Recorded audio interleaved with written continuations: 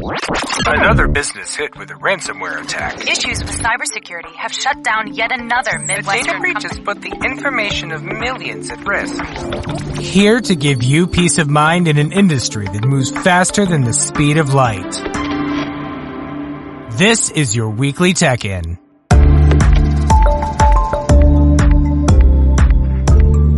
Hello world, this is Patrick Souls, the founder of Soul Tech Solutions, and welcome to the weekly Tech-In podcast, where we give you a peace of mind working with an industry that moves faster than the speed of light.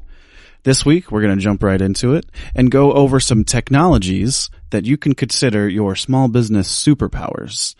And the first one is the one that I think most people are the most scared of, and that is cloud computing. It sounds really fancy. It sounds super technical and you feel like you don't understand it, but chances are you're probably already using it. So, when it comes to cloud technologies, what I tell most small and medium-sized businesses is that a hybrid environment is the way to go. What does that mean? That means some of the software and hardware you are using are there on premises, in your business. And then some of it is cloud-based or a cloud service or something along those lines.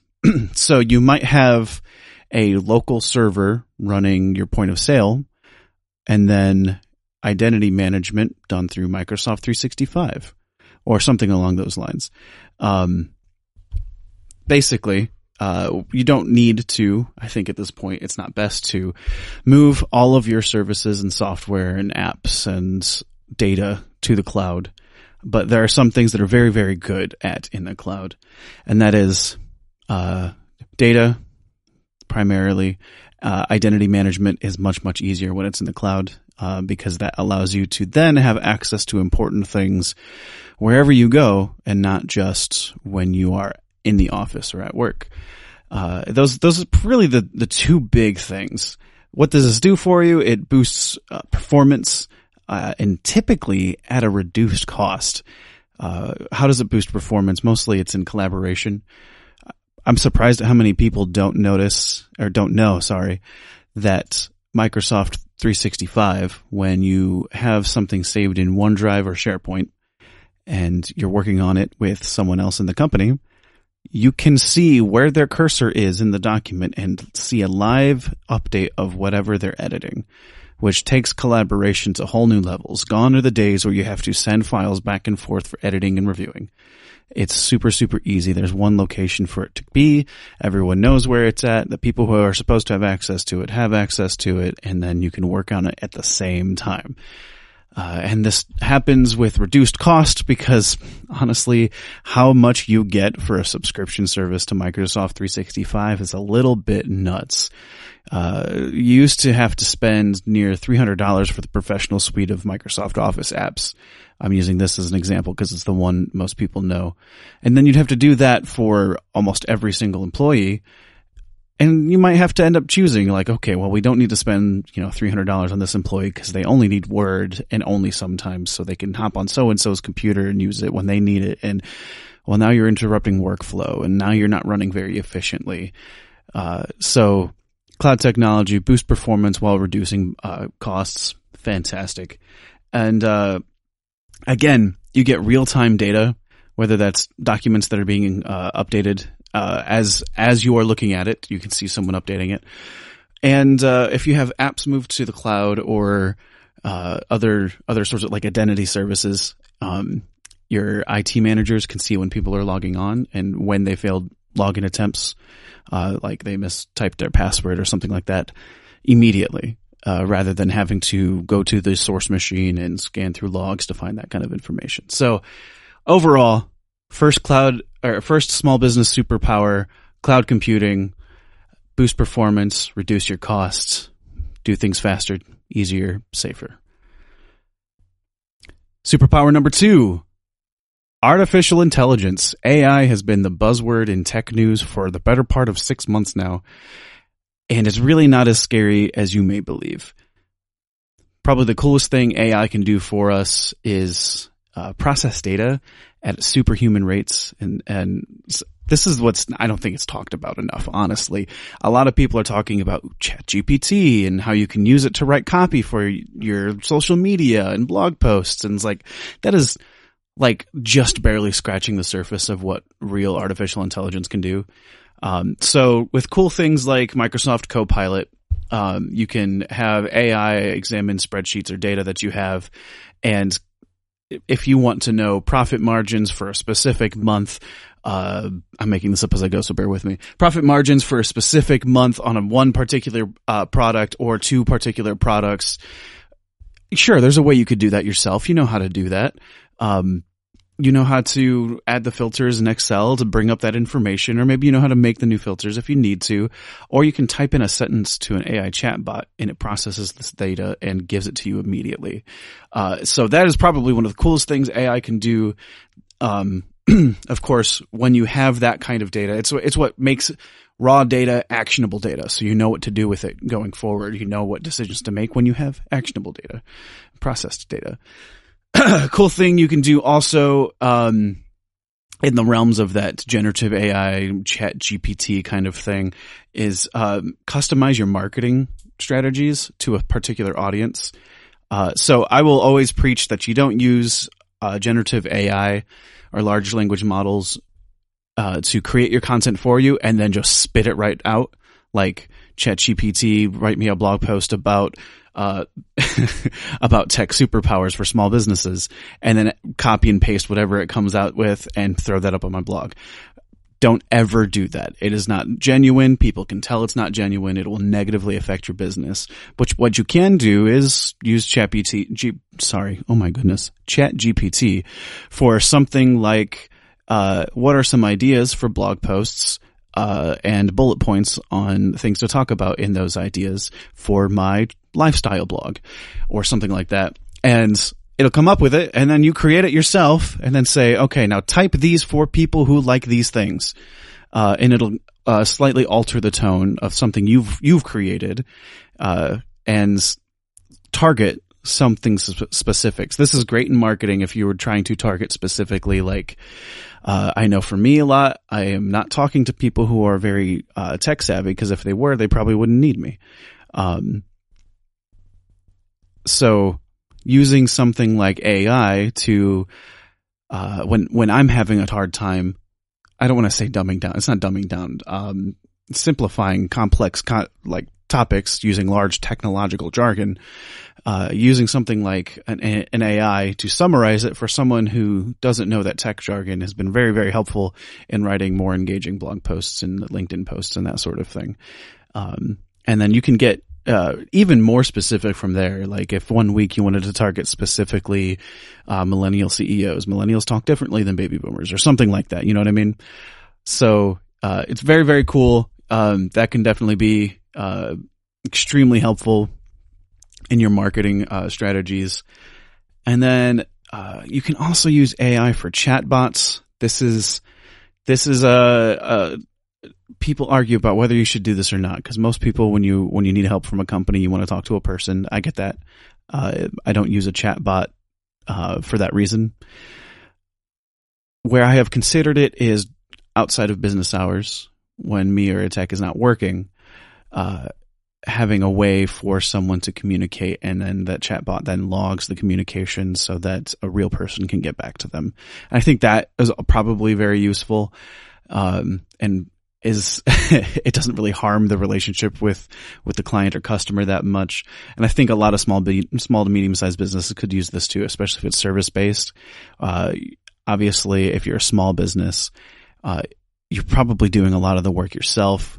You don't always have time to answer the phone or answer emails or whatever. So having a chat bot on the website could benefit a lot, as long as it's not your main form of communication, because you do still want that personal element. But truth of the matter is your competition probably isn't doing it. So it could be your small business superpower. Next one up is e-commerce and mobile commerce. Okay. I think most of us have a good understanding of e-commerce and what it is. I am surprised at the number of small businesses that do retail or something like that, who sell products to consumers who don't have a web store. They rely entirely on like Facebook to market and hope people come to them. It's so easy to create a web store now and to easily and securely process payments online. There's almost no excuse for it. Other than maybe you're afraid you can't keep up with the demand, which is, to me, sounds like a good problem to have. Good e-commerce will also allow you to take payments anywhere. So if you're going to craft shows or that sort of thing, use the same tools you established for a web store to process payments mobilely. And that will also help you keep track of inventory, which is super cool. You get quick analytics. You know what products have been popular over the last month or month to month or what have you. And then mobile commerce is extremely fast growing. What mobile commerce is where you have your own app for your business selling your products. And this is super cool because then it allows you to do things like add loyalty programs for people who are in the app so they can collect rewards points for discounts and that sort of thing. Sure, you could do this on the web store too, but it's easier to do it and easier to track in a mobile app. And we're at a point in technology where anyone can have a mobile app selling their product or service. And in fact, most people do. If you're a bigger corporation, now's the time. If you're a small business, get into it. Ask if you don't have an IT service provider right now, ask your smartest tech friend if they know anyone who develops apps for small businesses. If you're in Northwest Ohio, I have a list, so contact me if you need help. In fact, they could probably help you all over the country. So if you're listening to this and you want an app made for your small business, let me know. Shoot me an email. Next, small business superpower. Data security. This is another thing that people seem to think that only big businesses can have it. But true data security, this is exactly why I'm here, is to be able to provide what used to be only available to large enterprises to small businesses so that they can leverage it for growth and safety as well. Most of us being IT service providers, do it pretty affordably because we want to help those small businesses. So what is data security? Well, you hear me talk about it a lot. It's your client's information, your customer's information, your information, how it's accessed. We're going to talk about access control probably in another episode. Your antiviruses and your endpoint detection response and that sort of thing. It's available for everyone now. There is no excuse here to keep yourself unprotected. And you might be your only competitor. Sorry, that's worded strangely. You might be the only one in your industry, aside from or outside of your competitors, who is actually securing your data. And so when a big threat hits and all of your competition is wiped out, you're the only one left standing. That sounds like a pretty good scenario to me, honestly. So again, talk to your local IT service provider. If you don't have one, find one.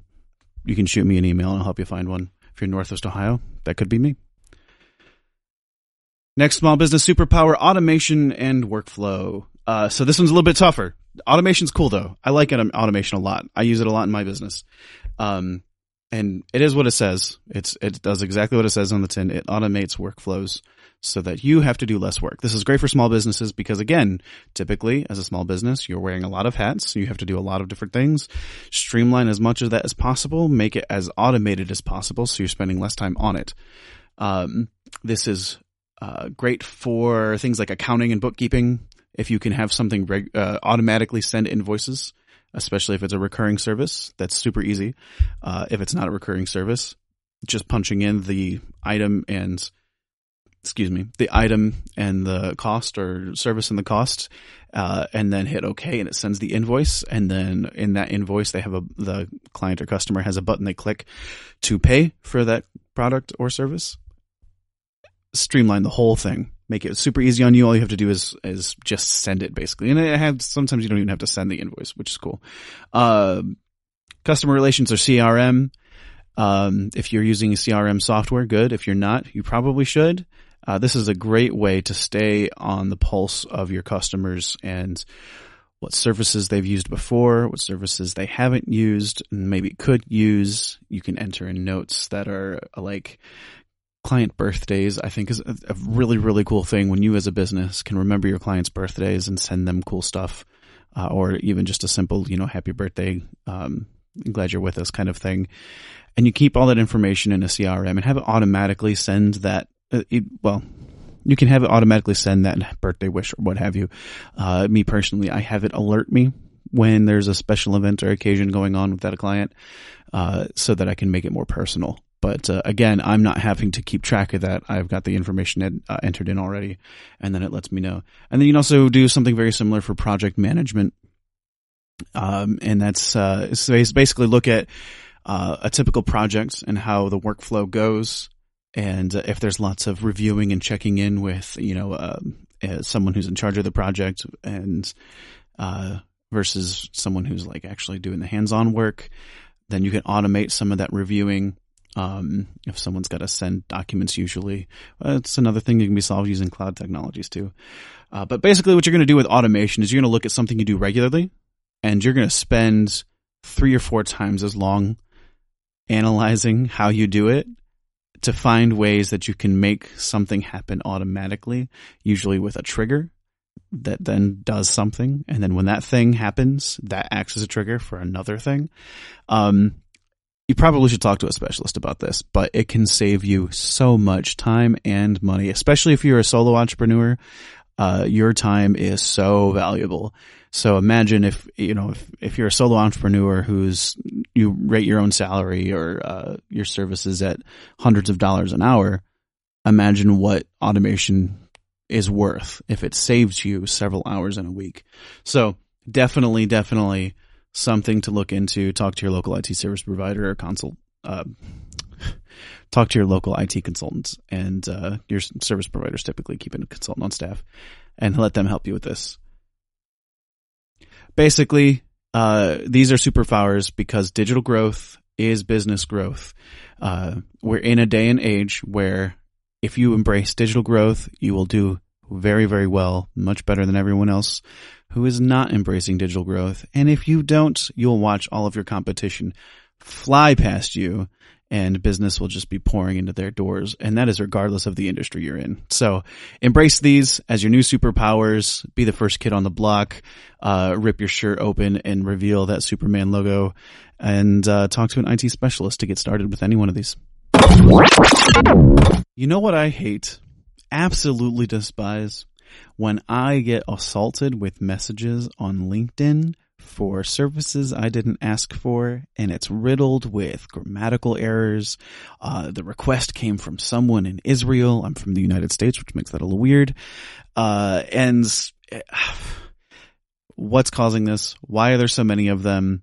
The answer: LinkedIn sales bots. There's been a large influx of this lately.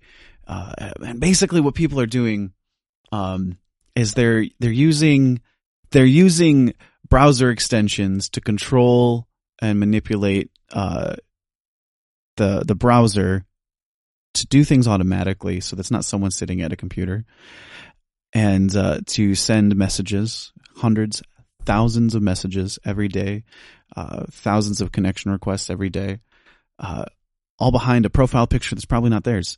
So how do you spot them? What do they look like? That's the first thing. Generic profile pictures. If their picture looks way too good and looks like it has nothing to do with what that person supposedly does for a living, chances are you should do some more investigation. I'm not going to say that definitely means it's a bot, because if you are a professional who also happens to like mountain climbing, you might have a mountain climbing picture as your profile picture, and that is okay. That doesn't mean that person is a bot. But yeah, oftentimes it'll seem like a picture that, you know what you can do? You can do a reverse Google search on this person's profile picture. And if you see it anywhere else associated with another name, there you go. It's probably a bot. You'll also see incomplete profiles. And what I mean mostly here is, work history. That's probably the number one key into it being a sales bot, is if they have no work history or if they've only worked one other place. I know when I made my LinkedIn, I focused on primarily my tech positions because I was launching an IT company and I wanted to really show that off, but I've done it for most of my life. So I definitely didn't have an empty profile.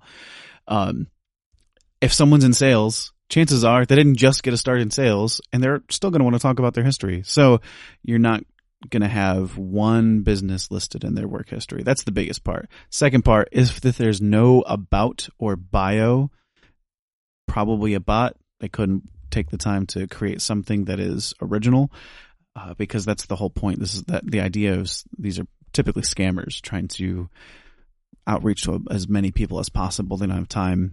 They want to automate this kind of thing, so they don't have time to sit and make an original bio. You'll also see unrealistic claims. Okay, we're seeing more artificial intelligence voice stuff, and what I see a lot with a LinkedIn sales bot is they make a bold claim like, we can 10x your sales revenue. And what does that mean, 10x? Oh, multiply it by 10 times. But the AI voice bot doesn't know how to say that. So that's going to be a number one clue. Usually if you see double digit claims of multiplying anything that your business already does, if they had that secret sauce, they wouldn't be selling it. They'd be doing it. You also notice inconsistent tone, again, because they're probably using AI to come up with the text that they're using in messaging and posts and that sort of thing. Actually, you might even see posts and mostly be in the messages, and from message to message, it'll sound like a different person or seem like a different person talking, because that's one thing AI is not great at yet.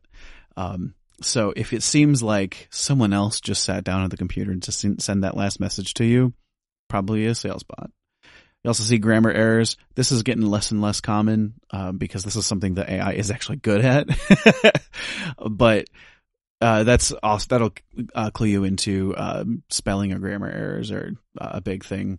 A lot of it comes from the scammer is actually in another country and doesn't speak the language that you speak, and so they're asking a chat bot to create copy for this, and then they're not checking it over because they don't speak the language. They just send it off. And if you see a lot of strange connection requests, like I mentioned, something or someone from Israel, which don't get me wrong, I'm actually connected with people in Israel, real people who are in the same field that I am, and they had a background I could check with. But if you see that they're from another country, or they sent you, I got two connection requests yesterday, which yesterday, I'm going to date this episode. I probably shouldn't do that. But yesterday was Labor Day in the US, and no one was working. No one's on LinkedIn on Labor Day. I'm going to be real. So I knew immediately that those were probably sales bots, and I did not accept those connection requests. So yeah, look for kind of strange things, like they're in a strange place, strange time, that sort of thing, and that'll clue you in. Why are they doing this? It's mostly data farming, and secondarily scamming. If they're promising some kind of sales multiplier for only a low payment of $500, one time payment of $500, and you'll bring in an extra $100,000 in revenue every year. Yeah, it seems pretty enticing. They're reaching out to as many people as possible, because if they collect that $500 from 100,000 people and then don't deliver anything really worthwhile or effective, they've made their money. But also data farming. They're going to talk to you about your business or your profession and what you do. They're going to collect that information and then try to sell it off to other scammers or hackers or that sort of thing. So that being said, if you see one of these, don't talk to them. Deny the connection request. And if you're feeling spicy, go ahead and report them to LinkedIn, because LinkedIn takes it very, very seriously, and they will remove those accounts. So if you've spent much time on the internet, you may have seen someone talking about AI image generation and the wild and crazy things that it comes up with.